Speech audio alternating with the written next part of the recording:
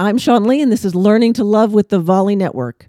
There was a time in my life that I had a pot belly, like one of those little pigs, and it hung over my pants, and it was chubby, and it was squishy, and I was unhappy with it.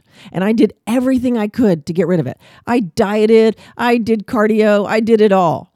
And then I figured out that my solar plexus, which is where your self-worth chakra is housed, is right behind your belly button. So all of my resentments, all of my fears, all of the reasons I didn't think I was good enough or smart enough or pretty enough or thin enough or fit enough or whatever enough was housed right there in my belly.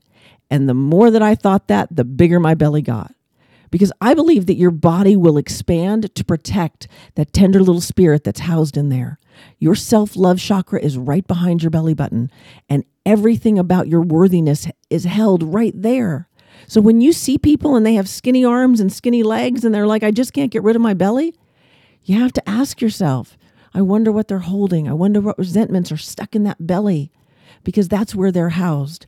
The people who are in super great shape but have big bellies, it's because you're not letting go of those resentments. It's because you're not dealing with your self-worth issues. It's because you're not learning to love yourself and the world a whole lot more. So I'm going to encourage you to go inwards, go indoors, look and see what's in there, figure out where your resentments are, start dealing with them, process them, let them go, and you will watch your belly shrink. I promise you, I know it works. I've seen it time and time and time again.